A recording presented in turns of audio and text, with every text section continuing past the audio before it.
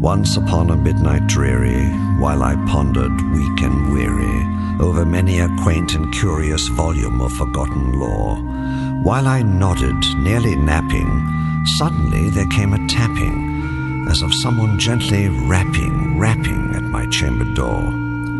"'Tis some visitor," I muttered, tapping at my chamber door. "Only this, and nothing more." Distinctly I remember, it was in the bleak December, and each separate dying ember wrought its ghost upon the floor.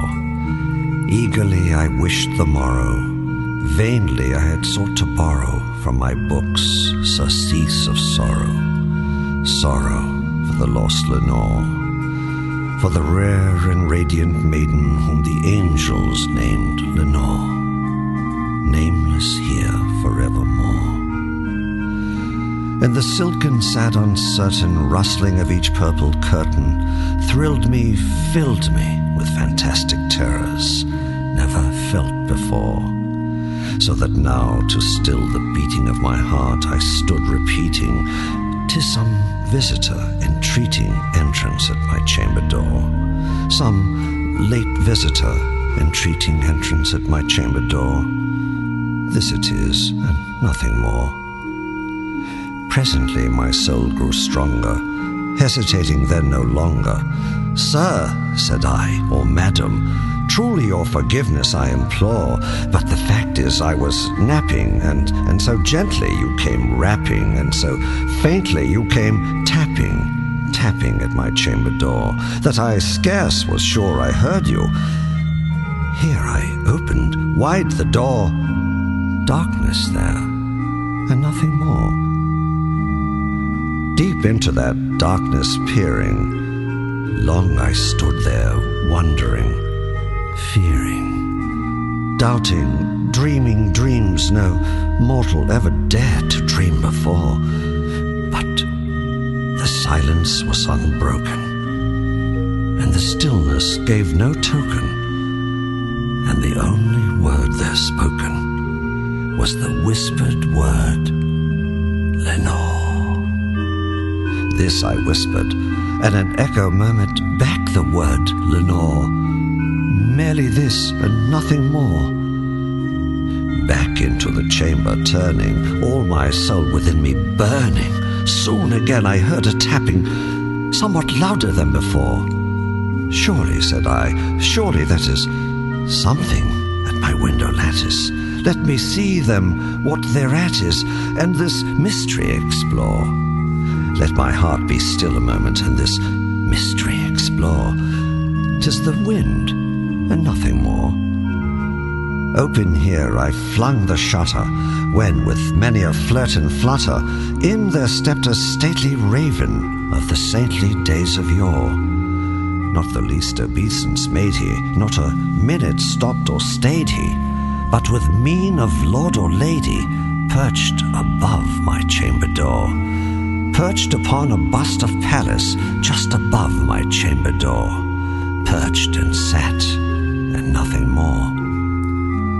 Then this ebony bird, beguiling my sad fancy into smiling by the grave and stern decorum of the countenance it wore, "Though thy crest be shorn and shaven, thou," I said, "art sure no craven, ghastly, grim, and ancient raven, wandering from the nightly shore. Tell me what thy lordly name is on the night's Plutonian shore." Quoth the raven, "Nevermore." Much I marvelled this ungainly fowl to hear discourse so plainly, though its answer little meaning, little relevancy bore. For we cannot help agreeing that no living human being ever yet was blessed with seeing bird above his chamber door, bird or beast upon the sculpted bust above his chamber door, with such name as Nevermore. But the raven, still lonely on that placid bust, spoke only that one word, as if his soul in that one word he did outpour. Nothing further then he uttered, not a feather then he fluttered, till I scarcely more than muttered, "Other friends have flown before, On the morrow he will leave me, as my hopes have flown before. Then the bird said, nevermore. Startled at the stillness broken by reply so aptly spoken, doubtless, said I, what it utters is its only stock and store, caught from some unhappy master, whose unmerciful disaster followed fast and followed faster, till his songs one burden bore, till the dirges of his hope that melancholy burden bore, of never, nevermore. But the raven, still beguiling all my fancy into smiling, straight I wheeled a cushioned seat in front of bird and bust and door. Then upon the velvet